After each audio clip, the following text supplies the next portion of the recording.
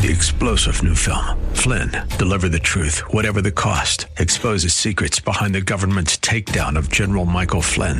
Flynn knew what the intel world had been up to. He ordered the first audit of the use of contractors. This set off alarm bells. He told the truth. He was the most dangerous person for Donald Trump to hire. They had to get rid of Flynn. Flynn, deliver the truth, whatever the cost. Available now. Watch it today. Go to salemnow.com. salemnow.com. When God announced that he would send a Savior, through whom was he going to send the Savior? Through a family. Abraham, Isaac, Jacob, and so forth. When God designed the Old Testament priesthood, what did he design the priesthood around? A family. Levi and Aaron and their descendants. God chooses families. He always has. And God chose this family, of which both Jesus and John the Baptist were a part, to bless all of us with salvation. Welcome to the Monday edition of Study Verse by Verse. I'm Mike Trout, and our teacher is Pastor Leighton Sheely, and he's going to continue in the book of John on this broadcast. If you would like to know more about us, you can find out the details on our website at studyversebyverse.com.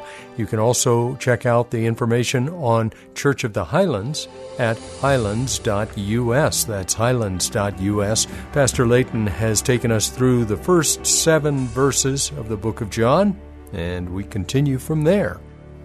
Verse 8, he was not the light, but came to bear witness about the light. Now, this verse expresses in a negative form what was expressed in the previous verse in a positive form. You remember we talked about that last week, how often in John's writing he'll say something in a positive form and then he'll follow it up in a negative form for the purposes of emphasis. So he identifies John's limitations. He says that John was here to bear witness. That was the purpose for which God sent him. And those who don't understand that this was John the Baptist's purpose misunderstand John the Baptist altogether. He wrote, he was not the light, but came to testify about the light. Now, you might want to turn in your Bibles to chapter 5, verse 35, John 5:35, because it might seem that what John is saying here contradicts what Jesus says in John 5:35. But when we understand the original language, we understand that that's not the case. I'll begin at verse 31. If I alone bear witness about myself, my testimony is not true. There's another who bears witness about me, and I know that the testimony that he bears about me is true. You sent to John, speaking of John the Baptist, and he has borne witness to the truth. Not that the testimony that I receive is from man, but I say these things so that you might be saved. He was a burning and shining lamp, and you were willing to rejoice a while in his light. But the testimony I have is greater than that of John. For the works that the Father has given me to accomplish, the very works that I'm doing, bear witness about me that the Father has sent me. Now, some of your translations may be a little bit ambiguous there and suggest an apparent conflict, but actually, in the original Greek language, there are 2 different words that are used.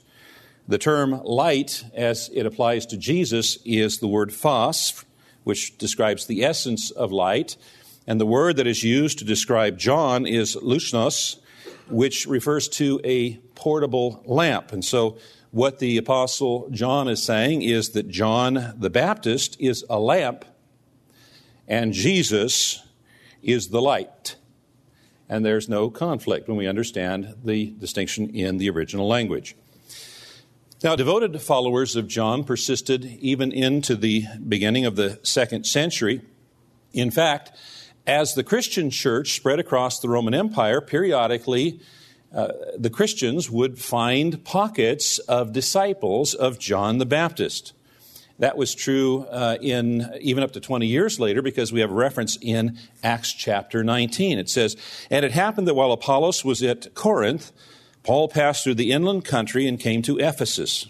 And there he found some disciples. And he said to them, did you receive the Holy Spirit when you believed? And they said, no, we've not even heard that there is a Holy Spirit. And he said, into what then were you baptized? And they said, into John's baptism, John the baptizer.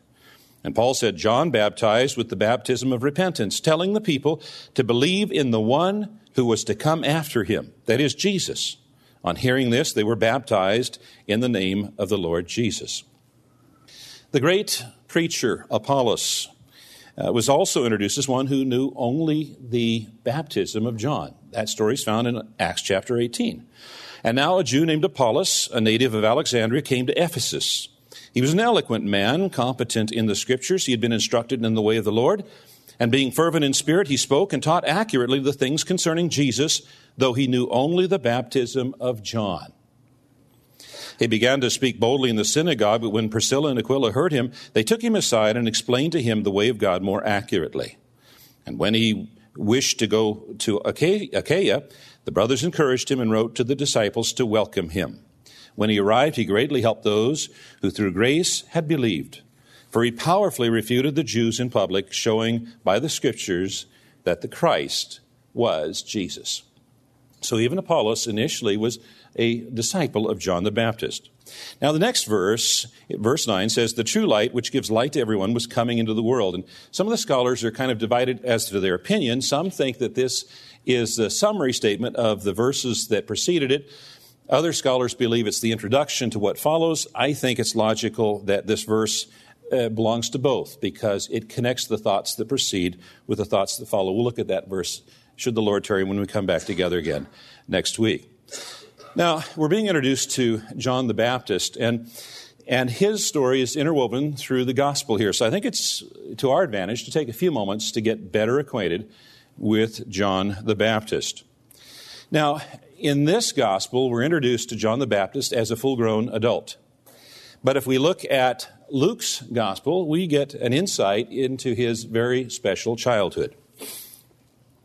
John the Baptist had a father named Zechariah, who was a priest. He was a full-time minister, and his mom's name was Elizabeth. And the Bible tells us that both Zechariah and Elizabeth were well along in years, and they had no children. They were too old to have children. Now, Hebrew families consider children as a blessing from God. The more children you have, the more God has blessed you.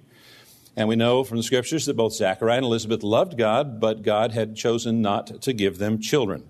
They've been praying for children, but God had not given them children, and now they were too old.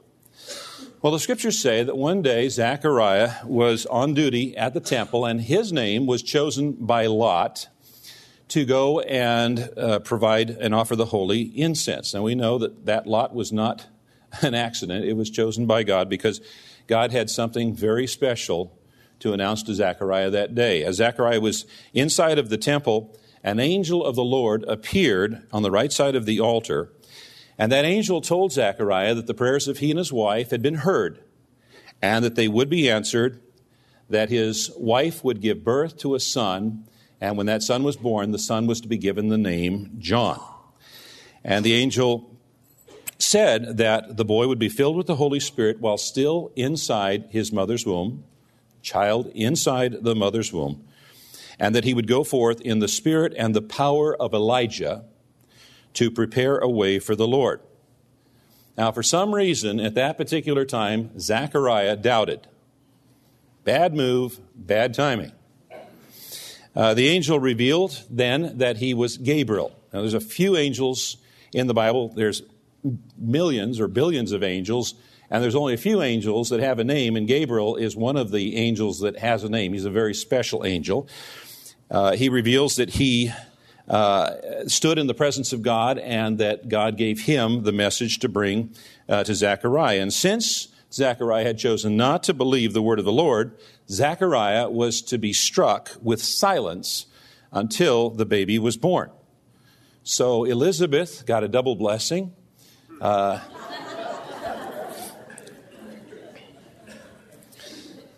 Guess that's all I need to say.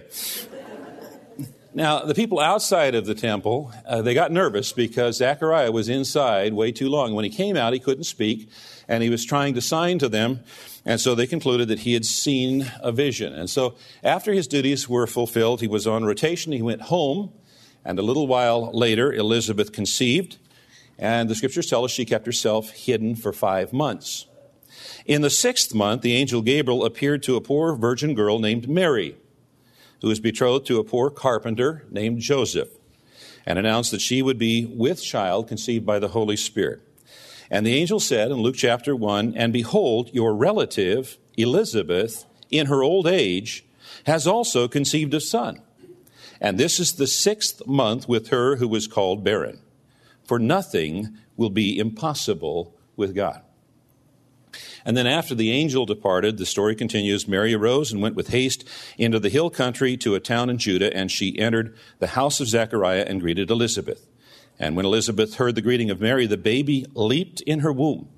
And Elizabeth was filled with the Holy Spirit, and she exclaimed with a loud cry, "Blessed are you among women, and blessed is the fruit of your womb. And why is this granted to me, that the mother of my Lord should come to me?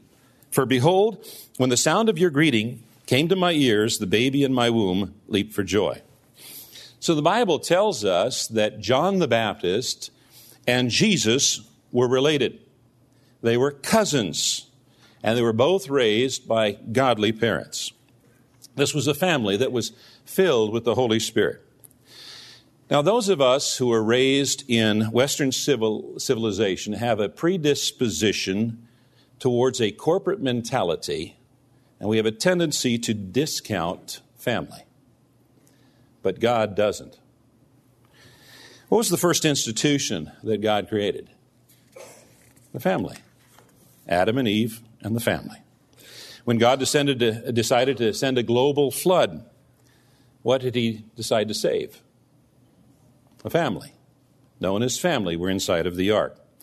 When God announced that he would send a Savior, through whom was he going to send the Savior? Through a family.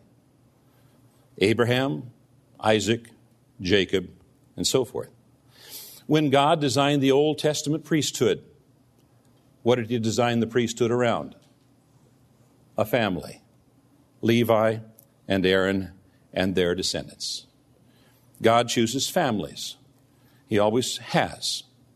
And God chose this family, of which both Jesus and John the Baptist were a part, to bless all of us with salvation. Pastor Leighton Sheely, Senior Pastor at Church of the Highlands in San Bruno, is our teacher on this broadcast called Study Verse by Verse, an outreach of the church, and he'll come back with more from the book of John tomorrow. God was not surprised when certain people decided to reject Jesus. They were operating of their own free will, and they were held and will be held responsible for their actions, and yet their decisions were provided for in God's plan. In fact, he used the actions of those who rejected Jesus to accomplish his plan. I hope you can join us on the next edition of Study Verse by Verse. You can find out more about us on the web at studyversebyverse.com, or for the church, highlands.us. Or if it's easier for you to call, the number is 650-873-4095. I'm Mike Trout, looking forward to having you back tomorrow at this same time as we open the Word of God once again to the book of John and study verse by verse.